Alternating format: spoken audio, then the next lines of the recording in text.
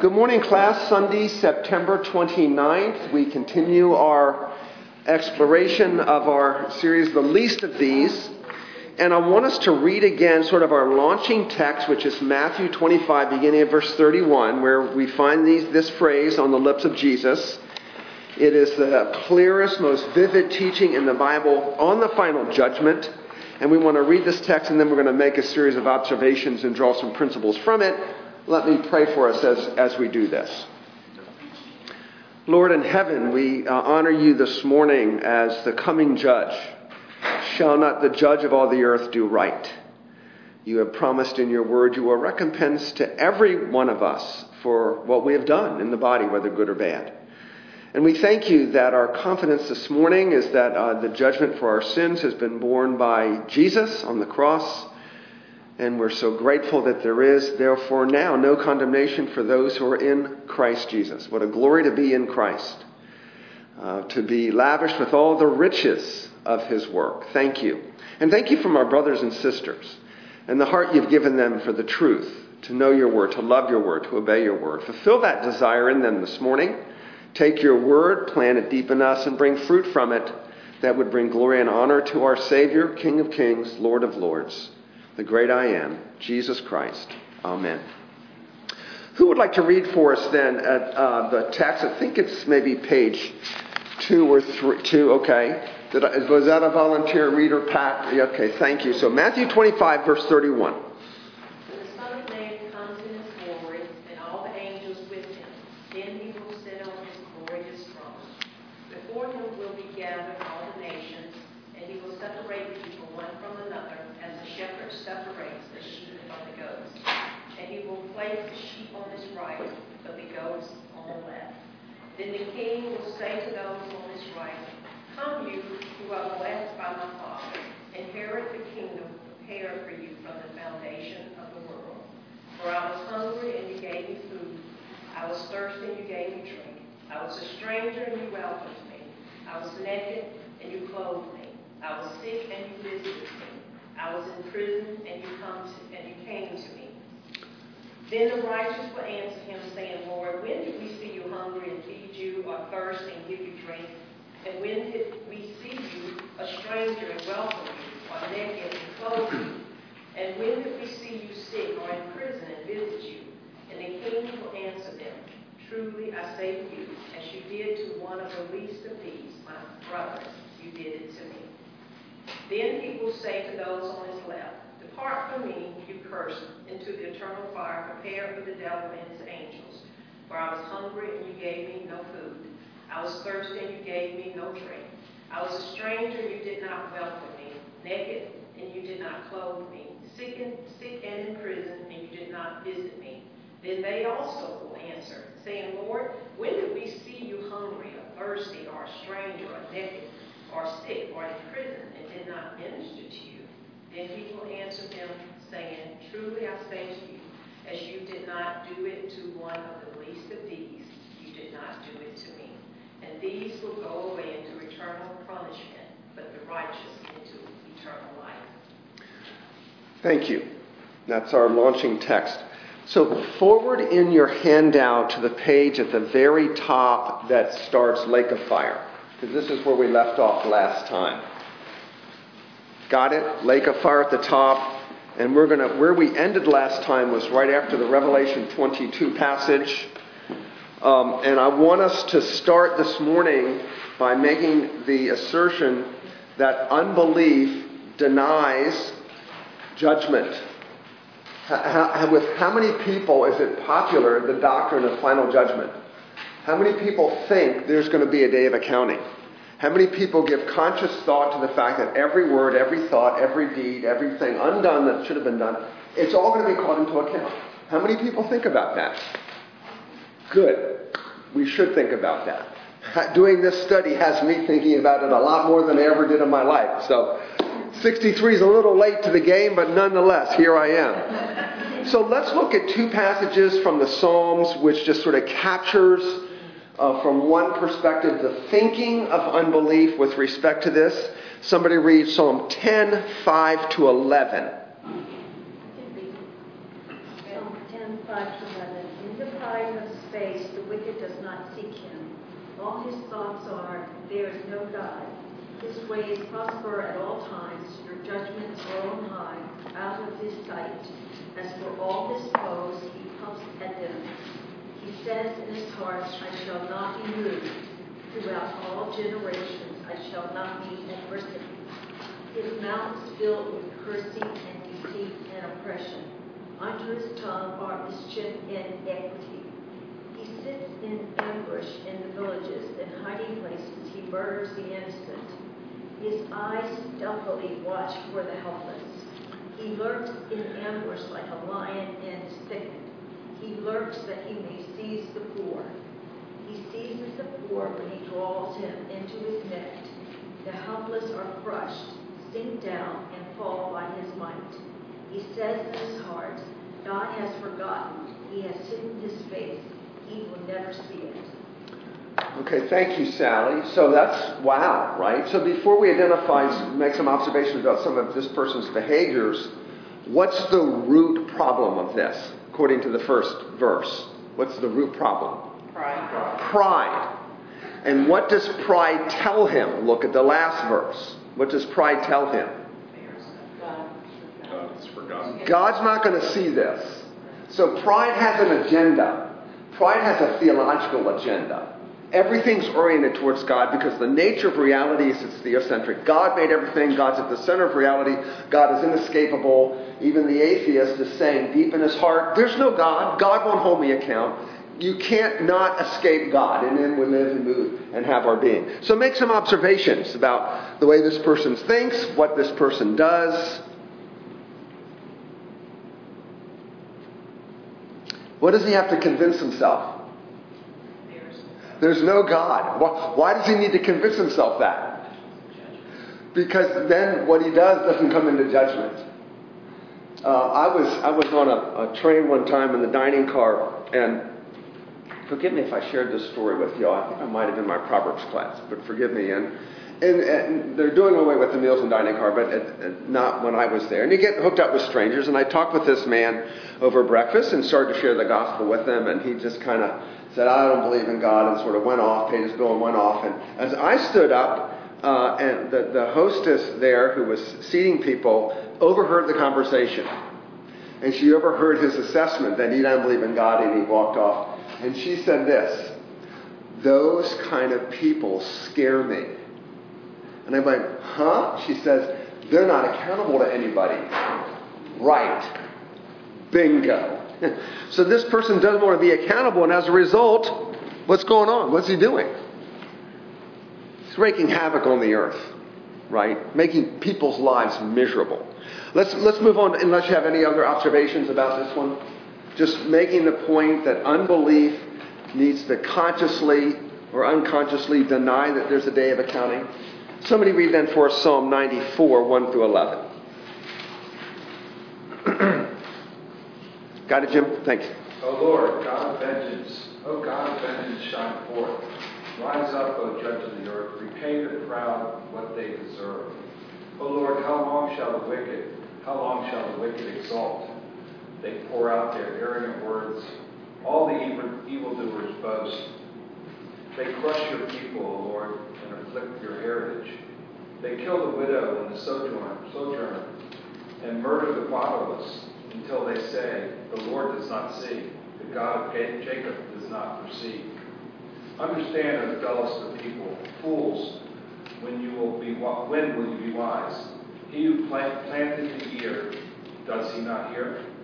He who formed the eye, does he not see? He who disciplines the nations, does he not rebuke? He who teaches man knowledge, the Lord, knows the thoughts of man, that they are but a breath. Thanks, Jim. So what is this person saying in their heart of hearts, whether consciously or unconsciously? It's verse 7. The Lord doesn't see this, right? And then he appeals to the very nature of God. Of course God sees. Look at the eye. That proves there's a God who sees. Look at the ear. That proves there's a God who hears. Look at the mouth. That proves there's a God who speaks. Very interesting. Reasoning from the obvious. to the nature of God. It's just beautiful. And so we're called to what? Not be dull, to understand, forsake our foolishness, and be wise.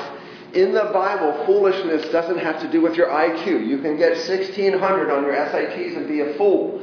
Foolishness is a refusal to reason according to the obvious. And it's obvious we're created. We didn't make ourselves. The whole creation screams that it owes its existence to a purposeful creator. So foolishness is a refusal to deal with the obvious. Okay, so those are just two places illustrating that unbelief does not want to deal with the day of accounting. Although, we all like the idea of justice, don't we? You don't have to be a believer. If you're harmed, you need to take somebody to court, you want a just verdict. And you should, right? Okay, let's make observations then about the Matthew 25 passage. The first, and feel free to just comment if you want to. We live in a moral universe where everything is judged fairly. True, false, yes, good, bad, indifferent. It's a good thing, isn't it? You know, if you lived in a place where your loved ones were being slaughtered for the name of Christ, this would mean a lot more to you than you lived in a place where it was very safe and it wasn't super threatening to be a Christian. It means a whole lot to you that you live in a moral universe, that there's a day of accounting for people that hurt you and hurt God's people. A judgment is coming. There'll be reward for good and punishment for bad. What exactly does that look like? I've confessed to you I don't know.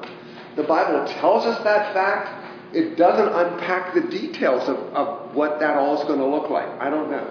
But apparently then that means it's sufficient for us to be warned and live accordingly. Right? What's the best reason to do what's good and to avoid what's bad? Other than the fact that we're going to be judged. What's the best reason? Say it louder.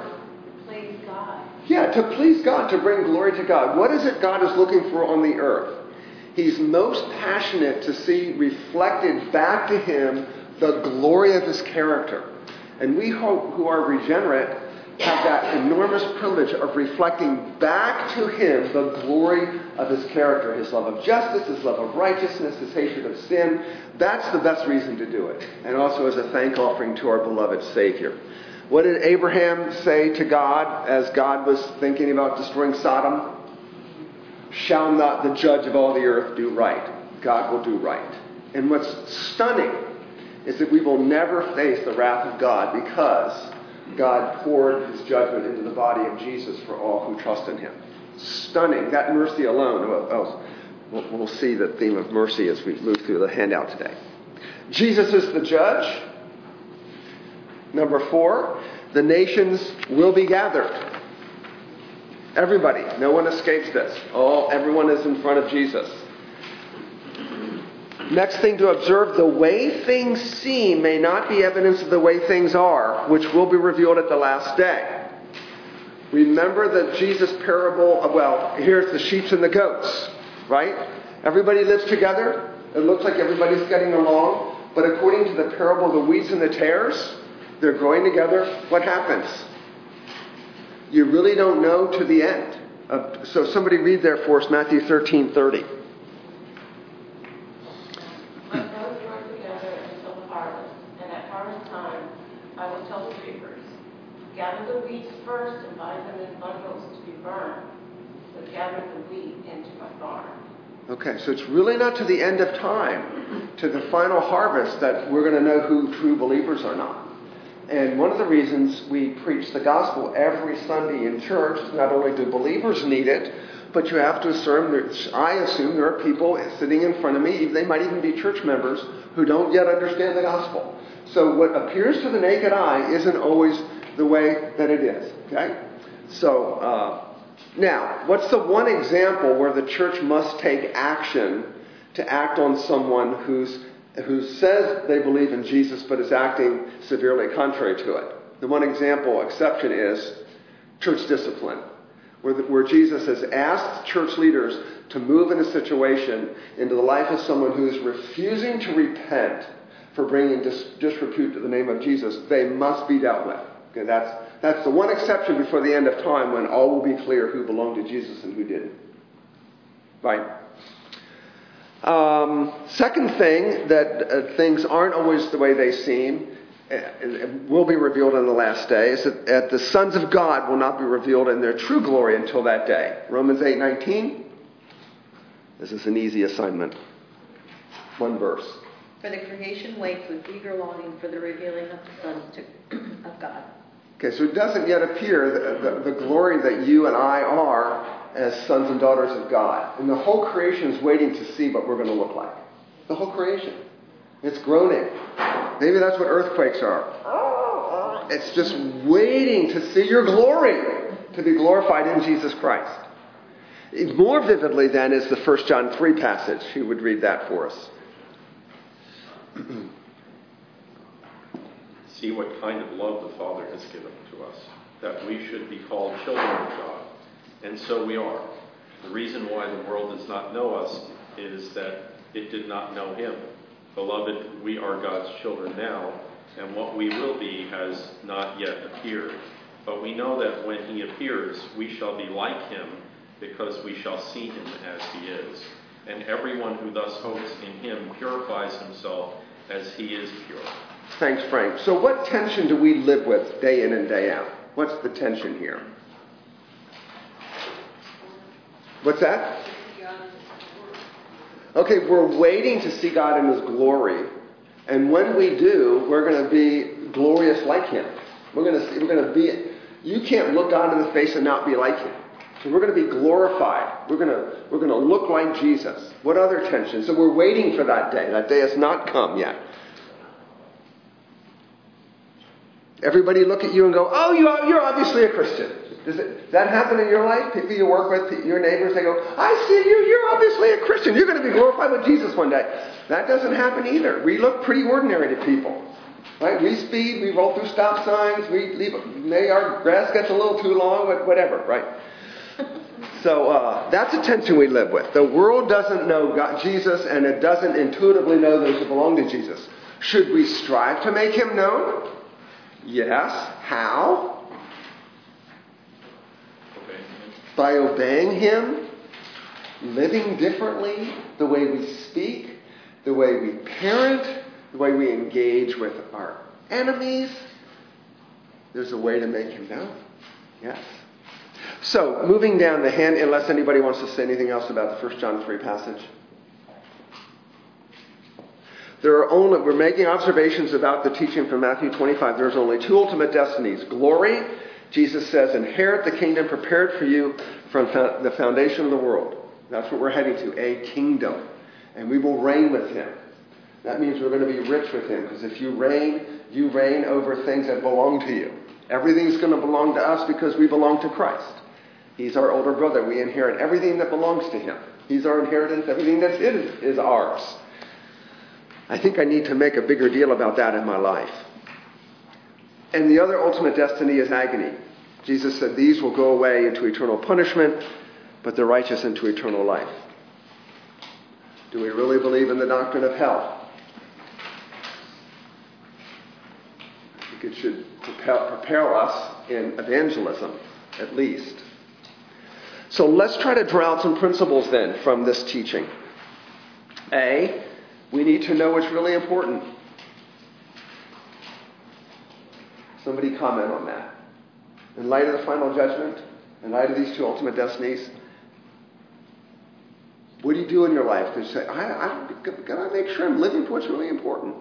Not spinning my wheels, not wasting my time, not playing Trivial Pursuit with my life.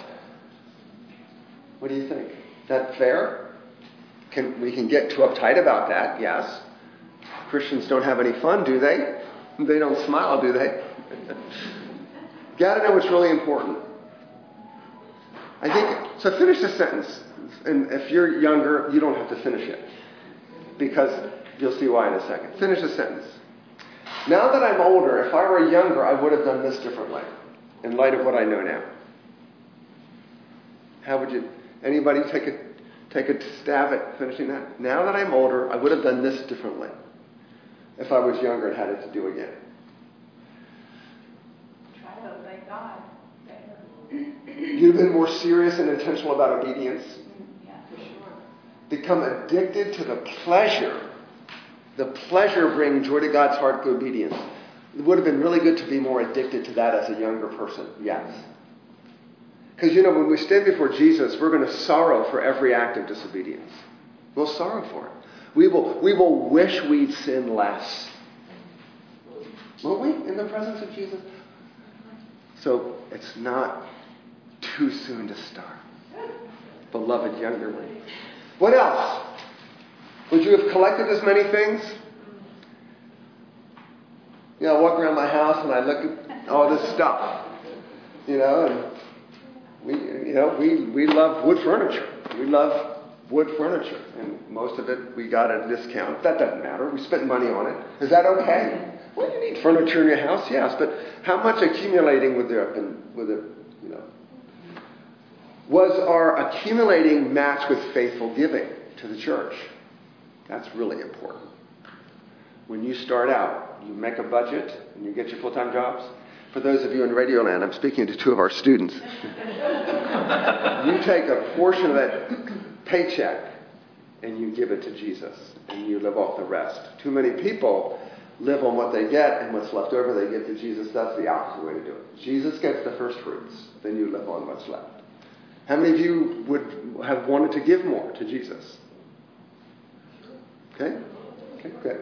Anyone else want to finish this? I'm doing all. I asked you, and I'm doing all the talking.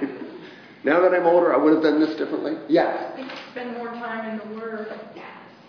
Yes, more time with Jesus. Clearly, I would say that. Yeah.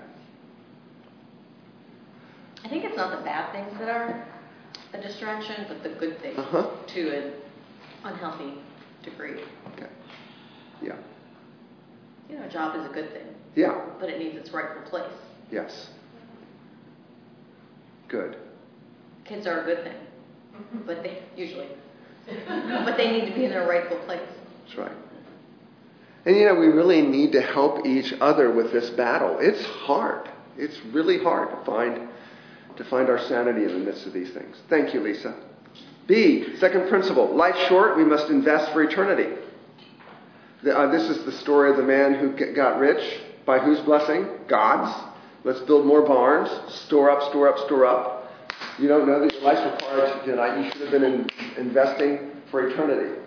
So, is that something we're conscious of? Investing for eternity? Good. Let's help each other think in those terms. Life short. What's the saying? No man said on his deathbed, I wish I'd spent more time at the office. Except Michael Scott. Those of you who know. C, am I stewarding my treasures faithfully? The gifts God's given you, the time, energy, expertise, money, availability. Are you stewarding your gifts faithfully? This is, look, part of it. I reached an age and I kind of got tired. I said, I just want to do nothing. And that's what you get to a certain age and you get tired. You want to do nothing. And I couldn't afford to retire really, but what's the best reason not to retire? For me, what's the best reason?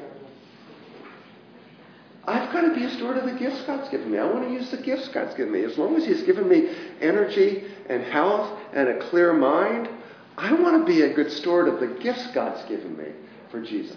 I want to be a steward of His gifts. One reason why I'm with you. I can't kick up my heels. I want to come and use my gifts for your sake. We should all think that way, yes? Am I being a faithful steward of my gifts? D, why do I treat people the way I do? Now, why am I raising that question based on the final judgment scene? What's the scene about? Jesus is asking people why they treated people the way they did. So do you think about that? Why do I treat people the way I treat them?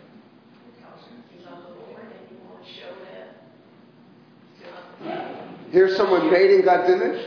Jesus has loved me. He's given me a love to share with them. Good. And also both groups of people didn't have a conscious understanding that they were doing it to Christ. They did not. Doing it to Christ. They did not. That's another principle we'll tease out here. So are you aware of why you treat people the way you do? Some of us are very controlling. We're subtle. We're manipulative. We control people. Some of us are trying to draw approval by the way we live. Some of us have something to prove. We want people to think we're smart, we're competent, we're funny, we're whatever. Think about why you interact with people the way you do. The best reason is what Pat said. I want to show them the love of Jesus.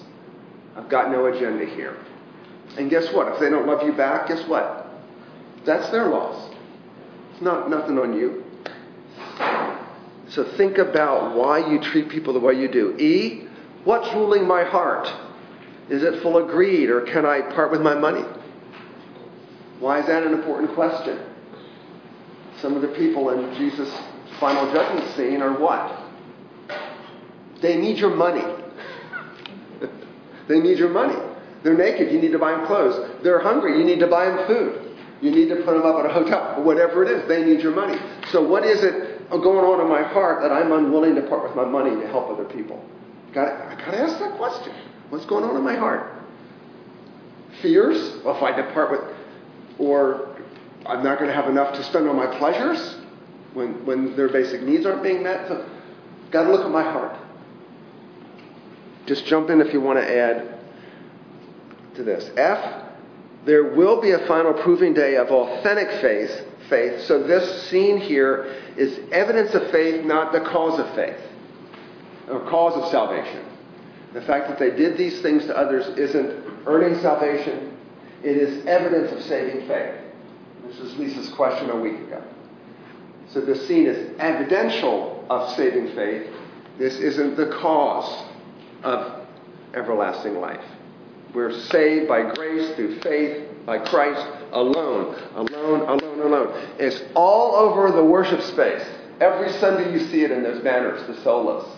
Sola Christus, sola fide, sola gratia, sola Dei gloria, sola scriptura. It's all through Christ.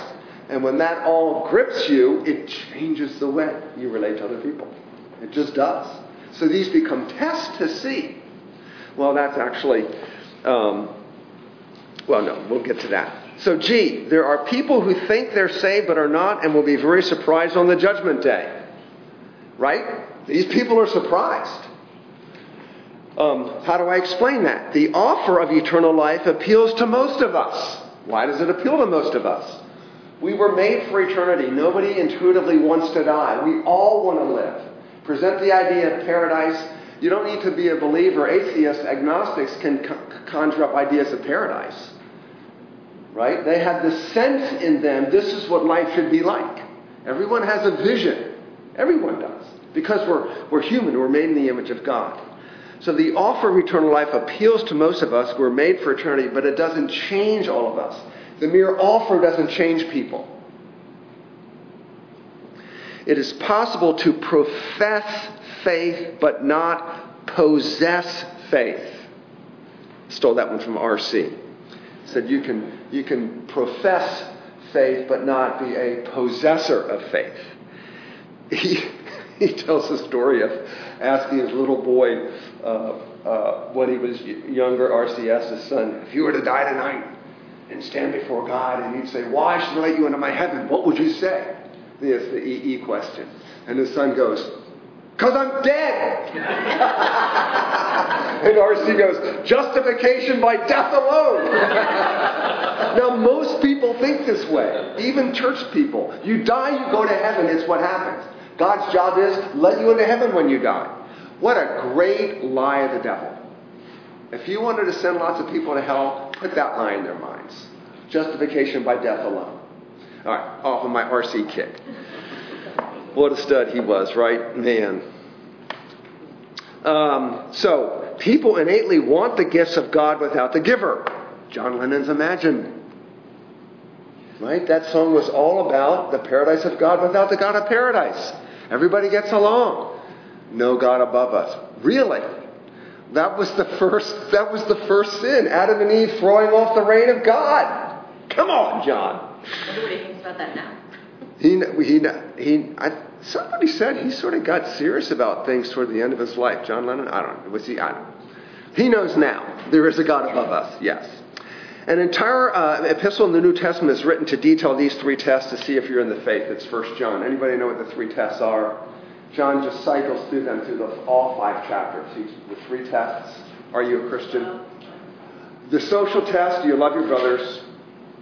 The moral test, do you obey Jesus? The doctrinal test, do you confess that Jesus has come in the flesh? Over against Docetism. A heresy was developing at the time that Jesus only seemed to be human, but he wasn't. He was divine, but he wasn't human. Docetism, he's from the Greek verb dokeo, which means to seem. So the doctrinal test, you confess that Jesus Christ has come in the flesh. If he hasn't come in the flesh, you don't have a representative for your sins. That's why Jesus had to be man to represent us. Okay, so 1 John is an epistle, to read through. Everybody that is judged by Jesus in Matthew 25 should have had access to that epistle. How can you tell the difference between true and false faith? Before you look at my answer, what would you say? How can you tell the difference between true and false faith? Fruits. The fruit, the fruit, all the fruits of faith. That's certainly what this final judgment scene is about. They are the product of what? Obviously a regenerate heart.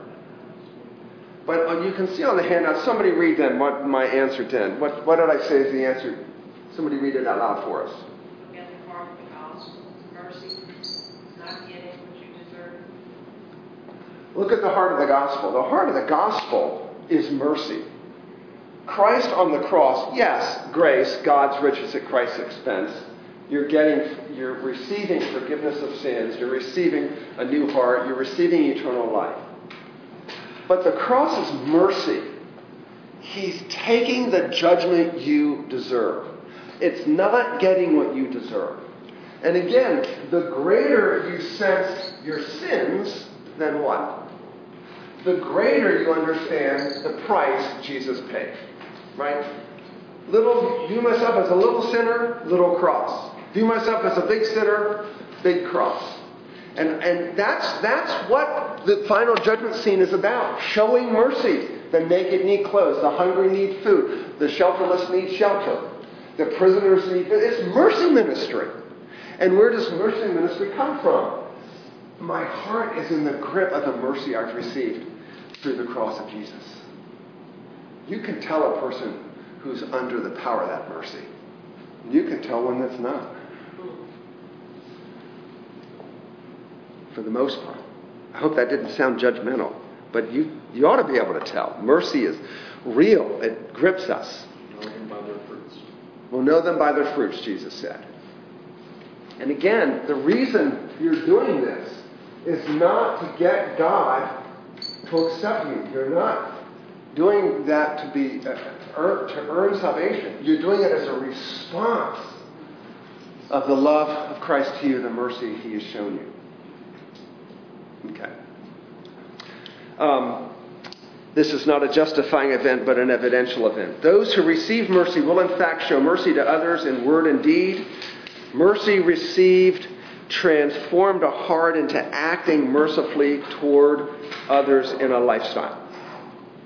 So here's the story of the lady who comes in and anoints Jesus' feet. He's at the home of a Pharisee.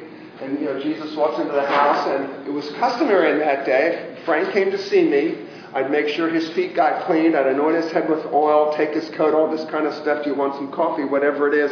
This Pharisee did none of this to Jesus until the illicit woman came in and started anointing him with her tears. And so here's somebody to read the verse I've got there for you from Luke 7.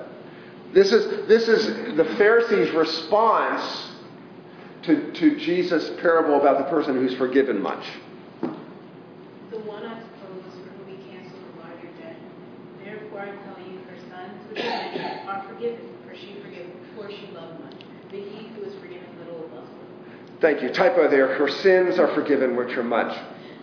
Don't you love the Pharisees' response? The one, I suppose, who was forgiven much, as if he can't relate. He can't relate to being a person who's forgiven much. I'm telling you, you can tell people who have a big cross. You can tell. So if you're forgiven much, what do? Love much. Great mercy, great acts of mercy and love. And love's very tangible. It's tangible. It meets needs. How did Jesus love you? He laid down his life for you, and he met your greatest need. So as Jesus was for you, so you are to others. Mercy ministry is unto Jesus, not as merit for salvation, but vindication of true saving faith or evidence of salvation. So it's at least 2 weeks ago, I think it was, we looked at the salvation equations. I don't think I need to do those again. But there is a typo in there. Please forgive me. Look at the last equation. Faith leads to justification plus works, not equals. Plus works. So change that in your canonical copies. And then somebody read for us where this beautifully is stated by Paul in Ephesians 2, 8-10. Who'd read that for us? You got it? Hugh? Thanks. For by grace you have been saved through faith, and this is not your own doing. It is the gift of God. Not a result of works, so that no one may boast. For we are his workmanship, created in Christ Jesus for good works, which God prepared beforehand, that we should walk in them. Great. A couple things to point out. What saves you according to this verse? Grace. Grace. Faith. Which is it? Well, it depends on whether you're identifying the instrumental cause or the material cause of salvation. Can I make that distinction for you? Okay. In the Greek, the word translated in your English through faith is the Greek word dia, and it expresses instrumentation. So you came to church dia, an automobile. It's the instrument to which you came to church. Grace is the material cause of salvation. You were saved by the work of Christ. Technically, you were saved in 30 AD on Good Friday when Jesus breathes his last and says, "It is finished." That's when you were saved. That salvation wasn't applied to you until the moment you received it existentially in your life by the gift of faith given to you by the Holy Spirit. The instrument by which you received this is the instrumental cause, is faith. Okay? But we're saved by the work of Christ, but the work of Christ remains outside of us until we personally appropriate it for ourselves. We rest upon it. You've heard of the chair illustration. The chair illustration is, do you believe this chair can hold you up? Lisa, do you think that chair can hold you up? Hope so. Hope so, yeah. Is it holding you up now? Is it holding you up now? That one. No, why not? Because you're not sitting in it. So people spend their whole lives looking at Jesus. They go to church on Christmas, they go to church on Easter. Oh, there's Jesus. But they've never placed the weight of their lives upon it. They've never rested upon Jesus. They've never trusted Jesus. This is faith. You place the weight of your life on Jesus. I mean, if Jesus is a charlatan, we are all hosed. Right? You're staking it all on Jesus. All of it on Jesus. Okay. And then this so which is the gift? For by grace you have been saved through faith, and that not of yourselves. So the emphasis on not on your efforts. It is the gift of God. Which is the gift? Grace or faith? Trick question. Salvation. Both. Right? Jesus is a gift. Salvation's a gift. But this faith is a gift. God gives you the faith. So no one's ever disqualified. There's no such thing as a person who says, I could never be saved. I can't see myself able to believe. Right, fine. God will give you the faith. It's a gift. He'll create it in you. Ask the Holy Spirit to create faith in you. That's why it's all of the Lord from first to last. Let him who boasts, boast in the Lord. See, if faith is a work, if it ultimately, this is why I'm Reformed and not an Arminian. If faith originally originates with me, I got something to boast about. Don't I? I got faith and you didn't. Technically. I'm not saying Arminians boast in their salvation, but am I a little off course here? Okay. And one last thing to say, we are his workmanship. That is the Greek word, poema, from which we get poem. Jesus is masterfully writing you as a beautiful something. And this is issued in good works. And we have them in Christ. Now, I've been spending a lot of time in the last week on a 10-page handout we'll hopefully look at next week, which is going to unpack the whole point of this story, and that is the way you treat others is the way you're treating Jesus when you treat others as a great way. I'm just very excited about it. I've been spending a lot of time on it. 10-page handout. So that's all I'm going to say about that. But that's coming. All right, H. People who showed mercy didn't think they were doing, as Frank pointed out earlier, didn't think they were helping Jesus. I. People who showed no mercy didn't know they were not helping Jesus.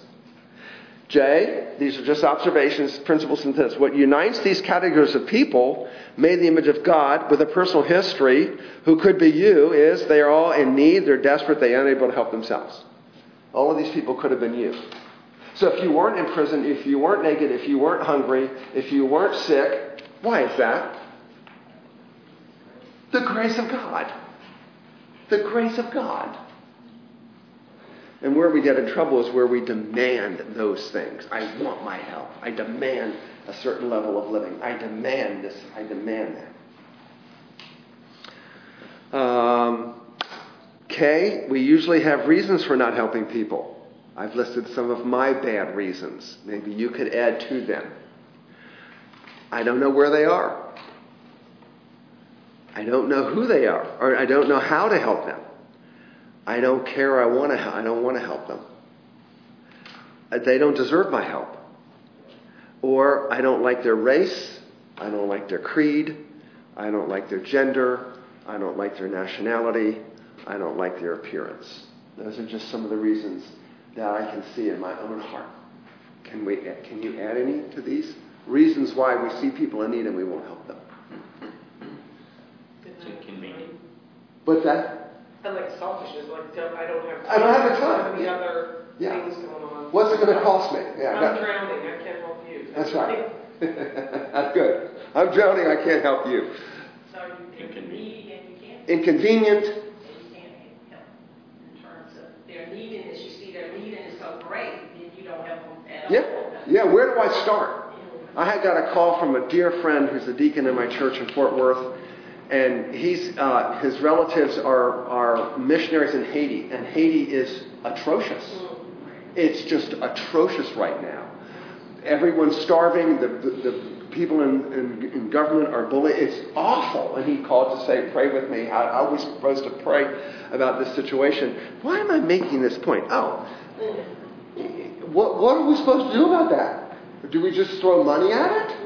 Maybe we support this Christian couple that are helping. The problem's so big. Where do we start? Okay. We can certainly pray, and that's what we did. So let's look at D, and then I'll come back next week and assault you with my 10-page handout. Why is God so attentive to the needs of the destitute? So that's the kind of question you want to ask when you read a text like this. Why are these the category of people that interest Jesus? Why is it the naked, the sick, the hungry, those in prison?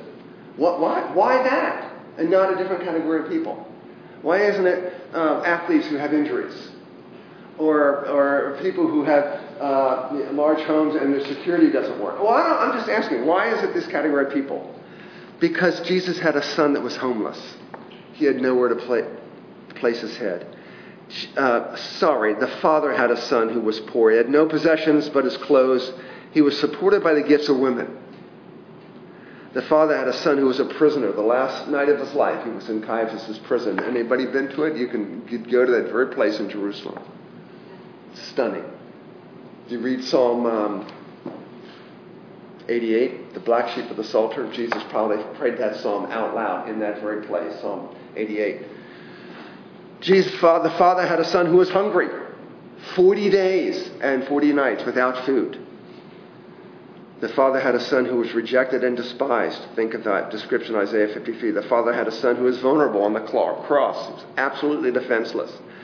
the Father had a son who was thirsty. Jesus cried out on the cross, I thirst. So God identifies with these tangible needs of human beings, not simply because he's a God that loves to meet the needs of his creatures, but he had a son who experienced all of these.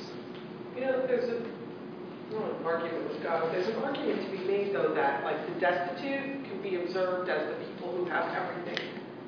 Yeah. And they're destitute for the truth.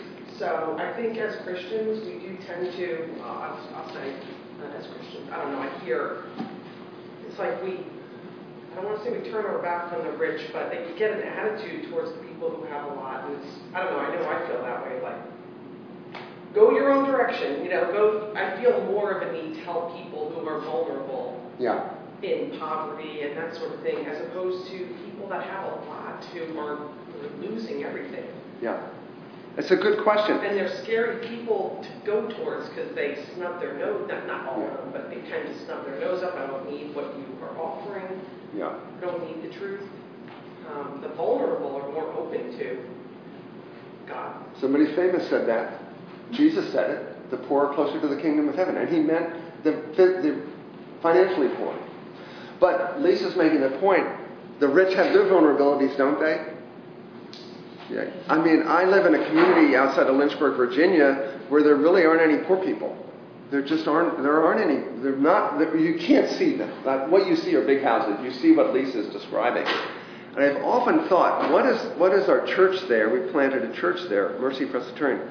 What does their ministry to the poor look like? You can go into the city and you see it, but what is the ministry to the rich destitute? That's a question that I've thought about. I don't have an answer to it, and we're out of time. I'm saved by the bell. So next week, I can't wait for next week. So let's pray. Lord, as we go to worship, equip us by the power of your Holy Spirit to render to you something of the glory, the honor, the praise that is due your matchless name, and change us and set us free and meet us with the word of truth, with the word of the gospel, and be glorified in this precious church. Thank you for these dear saints. Lord, what a privilege to serve among them. Thank you for them. I love them with all my heart. They're precious to you. Bless them, encourage them, fill them with all joy and grace. For Jesus' sake, amen. Thanks for attending.